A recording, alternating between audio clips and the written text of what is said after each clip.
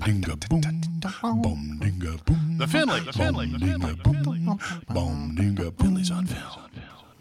The thing about John Frankenheimer is this. I think there are lots of movies. Well, okay, let's stop there. Hold on. He doesn't actually have a lot of movies under his belt. Number one. Number two, I think Frankenheimer had this unique relationship with Burt Lancaster, which is why, even though you want to stretch and talk about Frankenheimer in a sometimes non-Lancastery way, it's difficult because they had this symbiotic relationship. And number three, I think there's a very specific reason they had that relationship, which I'd like to reveal as we go along in the podcast. But how are you, Tom?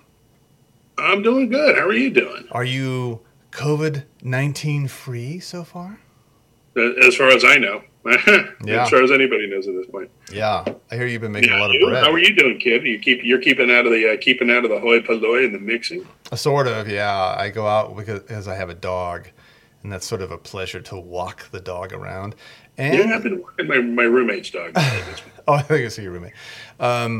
I also have been kind of revisiting movies again. I don't have a lot of time to do it still, but I've been able to really get return to some of the classics, my friend. And, what's really funny is I've reached this weird critical mass at this point, and I'm hoping I'll just catch a second breath. Like all the things I normally do to cope with boredom, are boring me now. So like watching movies and reading and everything else. Yeah. It's just so what's happened is I'm my media consumption has a very bad case of ADD. So I mean, you should probably. Like I watched one of the movies we're going to be talking about here today, but I watched it like five. I turned it off like 5 times. Really? Yeah. Okay, that is a problem. I think one of the things is you have to space it out. Yeah. I think you have to space it out. My wife and I were noticing that we had not really sat down to watch the news in about 4 or 5 days. And it was like, oh, that's been kind of a relief, actually. And yeah, I think whatever it is, all the rabbit hole stuff, which is like Twitter, Instagram, but especially YouTube, I think you have to sort of make a conscious effort to put it away. Yeah. I think actually... Go ahead. No, I said I'm sort of invested in drinking recently, which is nice. That's been good. Mostly killed my bottle of Johnny Walker Black, which the delightful Charles gave me for Christmas, and have since acquired a bottle of Bushmills. So it's a lot of people. They said that alcohol sales are 55% right now. I fucking believe it, man. And shotgun sales are up how much? I don't know. All right. So we are talking about John Frankenheimer, and that's. I don't know how we've avoided him for so long. Go ahead. No, I was just going to say, like before, you posed some interesting questions about Frankenheimer and his relationship with Burt Lancaster. Yeah. My question is are you like me that whenever I hear the name John way am I like you. What's that? Every time. Go ahead. Sorry, I blew your setup. Go ahead. Every time I hear the word the name John Frankenheimer, I want to finish up with Jingleheimer Schmidt. No. Yeah, we were on the same page there. Yeah. Son of a bitch! I was hoping to upset you with that. And I blew your setup too. I apologize. Yeah. Okay. So here's the thing. I'm gonna give you my overview. I wanted to get to this inductively or organically, if you would, sir. But I'd like to. I think this about John Frankenheimer. I think number one, he's a fucking hell of a director.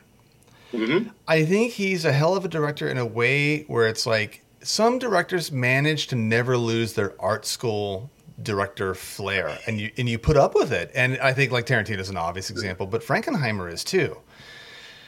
And I think Frankenheimer. Now my question is the word you're looking for flair or like I don't know. Okay, go on. I have another word and I lost it. So. Maybe flair's the wrong word, but it's sort of like John Frankenheimer. They have a stink that comes off of their movie. They have a feeling, just a feeling that comes with the movie. Right? Well, no, that's what I'm getting. It's more than tone, though. It's an approach. I think that Frankenheimer is very, very interested in the landscape of his films and the big picture. So it's like the way he sets up like angles and shots, and the way he pairs like a close up or pulling out of a close up into a long shot, the way he pairs it with like certain sounds. It's like it's a symphony. It's orchestrative. It's fantastic. And I don't think he gives a shit about directing actors in scenes. Because his movies are, by and large, like really interesting, sometimes cinematic, not quite like Cecil B. DeMille or anything. They have more of a sort of a European flair to them, even when they're set in America. But when it comes to like two actors in a scene, in a frame, talking, sometimes it's bad acting. And the reason I think he has a symbiotic relationship with Burt Lancaster is Burt Lancaster is America's best / corny actor. Okay, I can see that. I would say that's true. He's not. I would say, calling Burt Lancaster a great actor inherently, except in a few roles. I would say he did some extraordinary acting, but by and large, Burt Lancaster walks into movies and is Burt Lancaster. So he's not a great actor, and you're right, corny. He does corny really well. He does it shamelessly. Well, what that allows Frankenheimer to do is it allows him to, in a way, when Frankenheimer's directing a scene with 2 or 3 actors, and Lancaster's in it, Lancaster's physicality, the way he controls the sort of like the frame, his ridiculous sort of like, he does this thing all the time where he does like a pensive pause, right? Uh-huh. And in a way, it's actually Lancaster who's directing those scenes. His corniness is sort of directing the action for the rest of the people, and Frankenheimer's like, great, I can go back to my sketchbook about this fucking weird staircase shot that I'm going to do. Right. The thing about it, too, is that I think this, and correct me if you don't get this feeling as well, but one of the things that I think that they have in common, Frankenheimer and Lancaster, and why they're so symbiotic and they go together so often and so well, is that both at heart they have a little... They're kind of propagandists. They're kind of about social... They like doing social issue concepts. No. Now, that's not always the case with Lancaster. But I think every chance he got, he would attack a social. I would say it's more the case with Lancaster than Frankenheimer, because Frankenheimer does it in our first film, certainly. Right. He did it in a film that we did and attributed to Lancaster before, 7 Days in May, although you might call that an ensemble film. Mm-hmm. Frankenheimer also did The Train, which we're going to talk about later on, which I don't think is primarily a social movie, and he did it with a little movie called The Island of Dr. Moreau in the late 70s with Burt Lancaster. Really? I never saw that. Yeah, that's the thing. I started thinking about how to stretch this into non-Lancaster stuff, and I thought, well, after a while, it's like you're just going to do some stupid movie he's done that's probably, there's a reason no one's heard of it. Well, there's the Black Sunday. He did that one. I'm looking at his list here. Black Sunday's that's the assassination football game thing. Black Sunday, right? Yeah. Isn't it? Yeah. No, it's a terrorist attack. At a football stadium, though, right? During the Super Bowl? Right, candidate, too. So I think there's always I don't know. There's like I said, I get that feeling from their work together. Yeah, although I would say the second one is not that, but we'll get to that when we get to it. It's certainly the case with the first one, which is 1961. Correct me if I'm wrong on that. The Young Savages. Young Savages, yes. A movie you and I have seen, I think, 2 or 3 times each, and you don't like it. It's just too ham-fisted. It's just too much of a. It's very very much a propaganda movie of a particular approach to social issues that I don't happen to be a fan of. Describe propaganda for me. Maybe we should define what we mean when we say propaganda. Well, okay, so I would say this is actually kind of there's something of interest to be had in this movie, The Young Savages, in that it's essentially it's a 1960s. It's again 61. It's dealing with the youth gone wild, which was was a big thing, was a big theme at that time period. Like movies about young people being hooligans, being violent, and it being now admitted as a social issue. What does that mean then? And that's where the propaganda comes in. This is very much, well, why didn't they bring, they've got bootstraps. Why are they still down? That's very much sort of where this movie is championing that concept. Okay, well, I mean, is it fair to describe it as kind of a halfway point between 12 Angry Men and the Blackboard Jungle? Yeah, something like that. I would say no, but what I will say in defense of this movie is that even though it's doing that, it is nevertheless acknowledging a common humanity, which is not the way these things normally go. Like so in a sense, it's a kind of a humanist propaganda for this other viewpoint. Yeah, but the thing is, here's why I disagree with you. Not that I think it is a great movie, or not that I agree that it gets ham-fisted, is that I think it avoids being what you're describing as propaganda because it takes little turns where it's kind of fair. It's sort of like, I'll give you an example, and we're jumping ahead of the plot, but Burt Lancaster as the DA has this job to do, to prosecute, right? To prosecute young men, and possibly for the death penalty. And his wife is kind of surprised, like that he's broken from their progressive sort of, shared standpoint, and she starts making big beefs, including when she's stinking drunk, about basically putting children in electric chairs, and all this sort of stuff. But then the movie has some of those children attack her and make her frightened, and she doesn't swing all the way the other way either. It just all of a sudden becomes more complicated for her. Right. And it's complicated for him in a more traditional way. The guy he's between two things, his job and his past. And it's like that one's a little more ham-fisted, but I do think even though it's ham-fisted, it's another example of how, and the conditions that these kids grow up in is given a lot of play, but also they're shown to be assholes. Yeah, and that's what I think. That's kind of what I was going with that. Like I said, there's a certain a certain fairness, sort of interior to the movie. Like I said, there's an acknowledgement that the kids are actually human beings. Yeah. There's the wife's complicated, even though like the chances of that are that's very obviously from a movie. That's a movie trying to make a movie. The chances of somebody feeling complicated or complexity about it, or the chances. Well, no, it's just the chances that group of youth decide to terrorize that particular woman. It wasn't by happenstance. They targeted her because it was his wife. I mean, but the chances that they would even do that. I mean, it's just it's convenient in a movie, in a sort of a movie sense. Okay, that's fair. But again, like I said, the fact that that adds complication to it is interesting. That's like I said, kind of the saving point of this movie. They're not saying this are all easy answers. Just these are the right answers. That's kind of So they kind of step off on that a little bit. The premise is that we have it opens with these three kids who are not. It's not the Horsemen. Who are they? Not the Sharks. Not the Jets. Whatever the fucking gang. The Italian white gang is in. Bill Butcher and his boys. Yeah, right.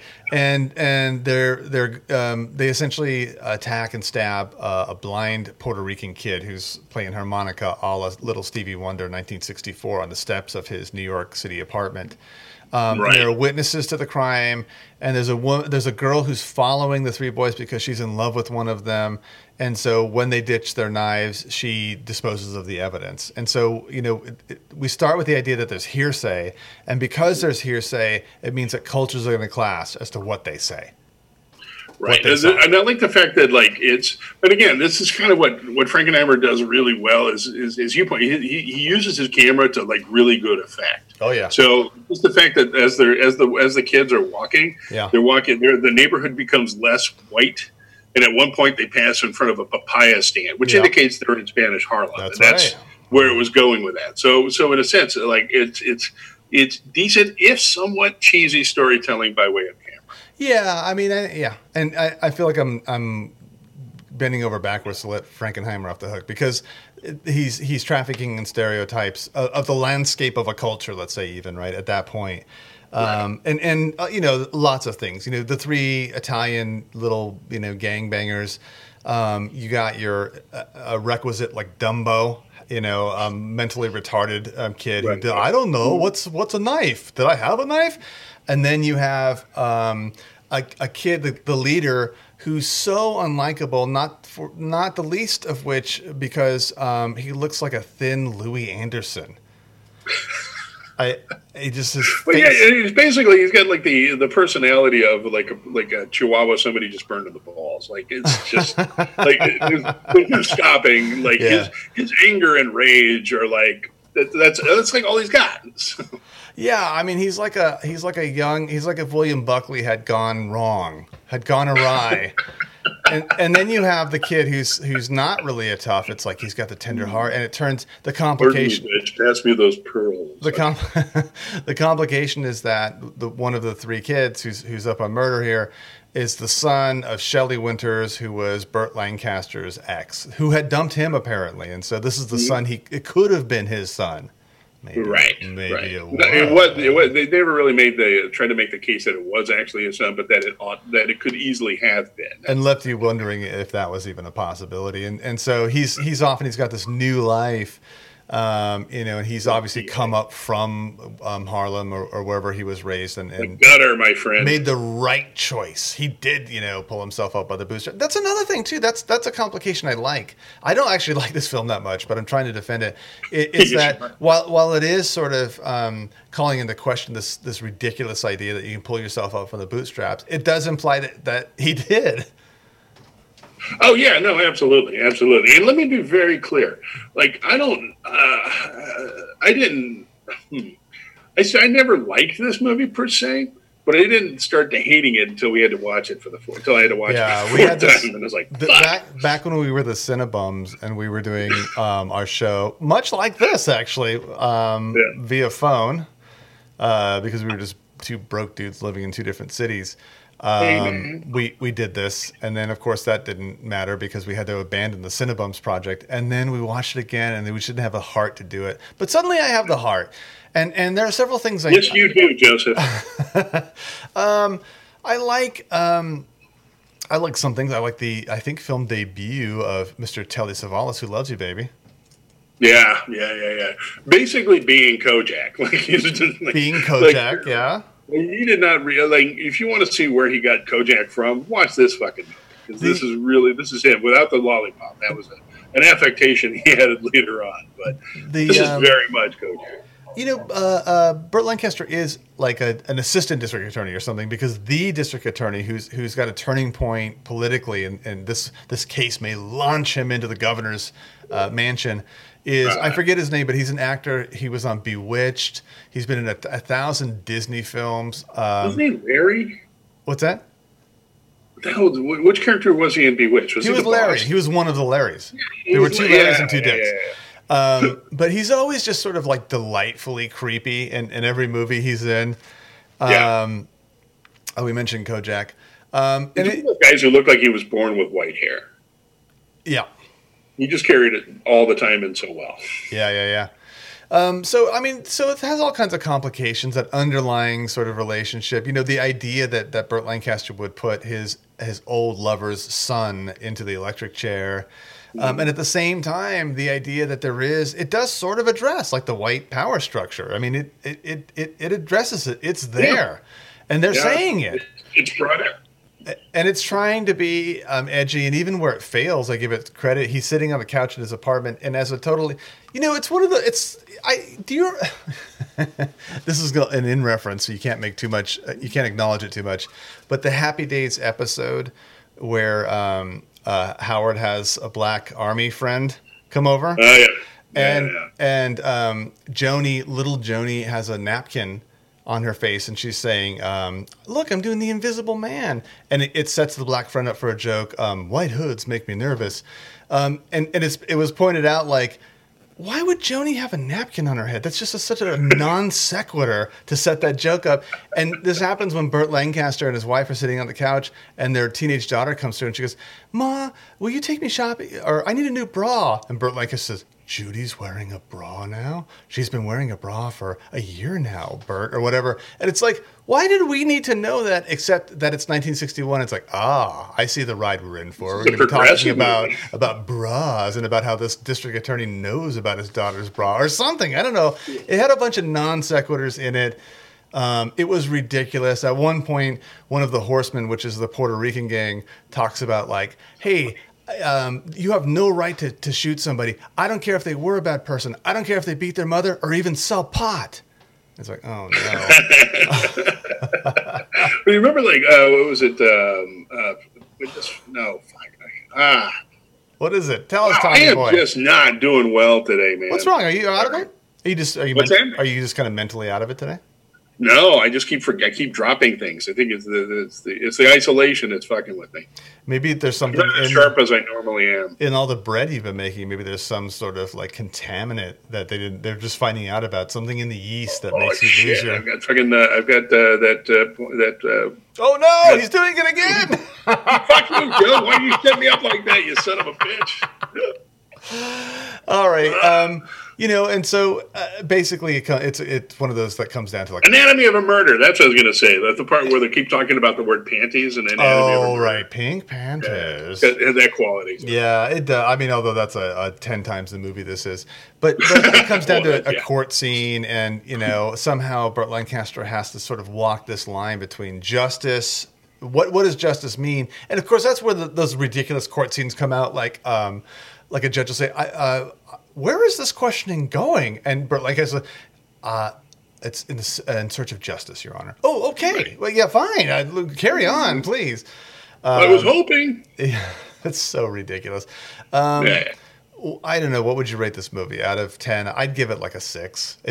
I find it enjoyable. I find it's engaging. It's mostly competent, and and let me take away my resentment of having watched it as many times as I have. I go like a 5. I mean, 5 the thing I like most about it is probably 130. The thing I like most about it is what it's trying to do. It's almost like a little film archaeology here. It has a great ending, and it's like the mother of the murdered boy said Shelley Winters. No, the mother of the murdered boy. Oh, of the blind boy. Right. So someone tried to kill my son, and Burt Lancaster's last line: "A lot of people killed your son, Miss Escalante. Like society killed him." So we're calling this subtle movie making, are we? I mean, look, and it's Frankenheimer's, I think, second full length job as a director. Maybe the first one that had any real clout or distribution. I'll give it a pass. Passing grade. Yeah, go watch it. It's not. I mean, there's so many better movies to watch, but it's still. Sure, I can tell you one better movie to watch, and that's 1965's The Train. Fuck yeah, dog! Whoop whoop! And here's the thing: we had this conversation before, and I have to say I have seen this movie. It was a long time ago, and I didn't remember it, so it was definitely worth the rewatch. And might I say, a worthy member of the Tom Eyeball Club. Yes. Nonplussed. No, I'm plussed. I think I'll tell you this. I think that 7 Days of May is 1964. The Train is 1965. Both Frankenheimer, both Lancaster.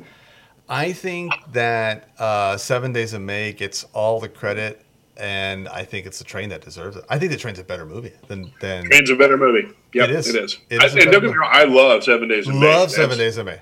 That's a movie that's exactly what it is. Yep. It's really it is. We hate dictatorship. But it's got moments of brilliance. I love 7 Days of May, but The Train is a fucking it's a great acting in it too. But this is actually, the Train is, I think, inherently just a better movie. Actually. It's I've seen it, I don't know, 5 or 6 times, and I'm as anxiety ridden each time I see it about the stuff that's going on. I think. Well, that's because you're watching Frenchmen and nobody's giving you a baguette, Joe. Boo. And it, I think it's a masterpiece. I think all the artistic choices he makes are fucking fantastic. Can I ask you something really quick? Are you futzing with your volume because you suddenly got a lot quieter? Oh no, is that fine? It's still quieter than it was before. It's on your end. Everything's the same here. I think it's a masterpiece. Can you hear me? Yeah. it's a masterpiece. I think there's not a wasted shot in this film. I think it takes on the best of like European cinema. I think what I was talking about before, the way he matches shots with sounds is incredible. I think even with the storyline, which he's not responsible for, the relationship between Lancaster as the train, the conductor, and the woman who runs the hotel is perfect, because nothing more happens than needs to happen. Right. There's just enough to establish pain, and then he moves on. Right, and like I point out, it would have been real easy. It would have been super easy to put more into that relationship than would be reasonable to actually expect of it, right? Yeah, and it asks... and they avoided that. It asks a philosophical question that is maybe slightly over the top, but only if you're being picky, and it's an important one. And because the premise is that Paul Scofield, by the way, this was his year. I think this is the same year he did for Man for All Seasons, which we should do sometime. Okay. Paul Scofield is a fucking great actor. He plays the German colonel who's obsessed with the art. And basically, essentially, the Germans are pulling back out of France. And Paul Scofield has convinced the high command to loot, essentially, the art museums in France and take all the great art out of France into Germany. And he's sold it on the idea that this will be an economic boom for Germany. But of course, he's just in love with this art. And the woman who owns the gallery, who's run it or is in charge of several of the galleries, enlists these sort of French freedom fighters, including some of these men who work for the train company or whatever, to make sure that the art is saved. Now, what interesting thing that happens is she's all in. Her perspective is this is a national sort of like pride. This is the French humanity encapsulated. We have to save this stuff. And they make an early sort of thing. So you want us to blow it up? Oh, no, heavens, no. And they're saying, look, men will die. And she's saying, it's worth it. I hate to say it, but if men die, this is more important than the lives that will be lost. And what happens is the story diverges, because what you have to sort of now figure out is it's not just those two choices. It's three choices. Do we save the art? Or do we save the men? Or like a third option, which is like, is it worth destroying the art to not have it in the wrong hands? Right. And well, okay. And so here's interesting. I think like the German officer ultimately comes to the conclusion that so long as if the art exists, then that's fine. Okay. So that's kind of where that comes out. But what I think is really fascinating is that Burt Lancaster himself, he's not interested in any of the higher questions. The character is not really interested in any of the higher questions of the art. He's brought in for purely personal reasons. He invests in this not ending up with the Germans, as in just to say fuck you to them. Yeah, and then there are some definitely a guy on which art is lost as a concept, and that's made very clear. And what makes it an interesting story is that part of that he's also sort of dragged into it, because there are those in his group who are committed to the art and are committed to the idea of the French humanity that's invested or imbued in this art. Right. But when complications happen and either some of them are killed or he's forced to take over the train, he's given this sort of like complexity of a job he doesn't really want to do. But if he's going to do it, he's going to do it to fuck you to the Germans, which is not what either party wants. Certainly not the Germans, but not really what the art collectors were after either. So it's like the complicated sort of spokes in this wheel of like what the different characters are after in this movie is, I think, great. Yeah. No, it's really, and like this one avoids a lot of the sort of the easier sort of answers, which again, like at some point it could have turned into across the North Atlantic, and and Lancaster's character is all about the honor of France at the end of the movie or something like that. Yeah. And he's a much more sort of mercenary character than that. It's all about like fuck you to the Germans. He's sort of petty in a larger, but to a larger good. I don't know. It's kind of Some very interesting choices were made. I think that's why it's interesting, the aforementioned quotes around this relationship he has with this woman who runs a cafe hotel, because she is also petty, but they're petty for different reasons. And they're trying to sort of like engage the other one in caring about their petty reason. And it's what bonds them. Yeah, it's really kind of remarkable. It's a remarkable film in that way. And then the other thing is, just as an action adventure movie, I mean, please let's not give away how they divert this train, but the really inventive way they go about diverting this train. Almost unbelievable, but holy fuck, that's awesome. It's totally unbelievable, but you're on board. I'm trying to think of, train movies. There's like the Cassandra Crossing or something, but other than like the 20-minute... Lancaster again, you love trains. I guess so. Tough guys. And they have great train robberies. I never find those very, very engaging. The only movie with a train sort of like as a character in it is like the 20-minute segment from The Wild Bunch. That's the only thing I can think of that kind of like rises to the level of what Frankenheimer does for 2 hours and 15 minutes in this film. Right.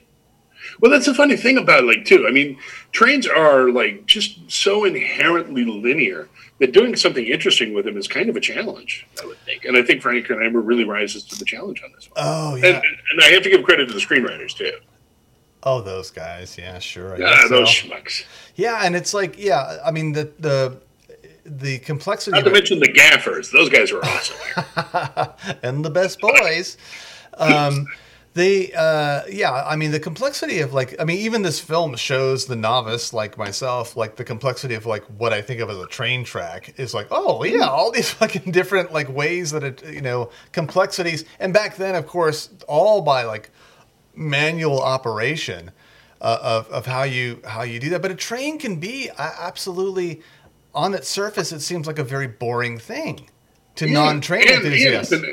And how you send one train down one track and co-join trains together, boring as fuck as a rule. I had a friend who actually did that for a living. He tried to explain it to me once. I practically fell asleep on it. This is normally a very boring thing, but it becomes like such an inherent part of this very tense movie here. I love that idea. It's sort of like I never really understood how they could fuck up Speed 2, the one with the gigantic boat. I love the idea of like a cruise, like Princess Cruise Liner being like a getaway, like that's an awesome idea. Like, but he managed it here. And some of the scenes are fucking spectacular. Mm-hmm. The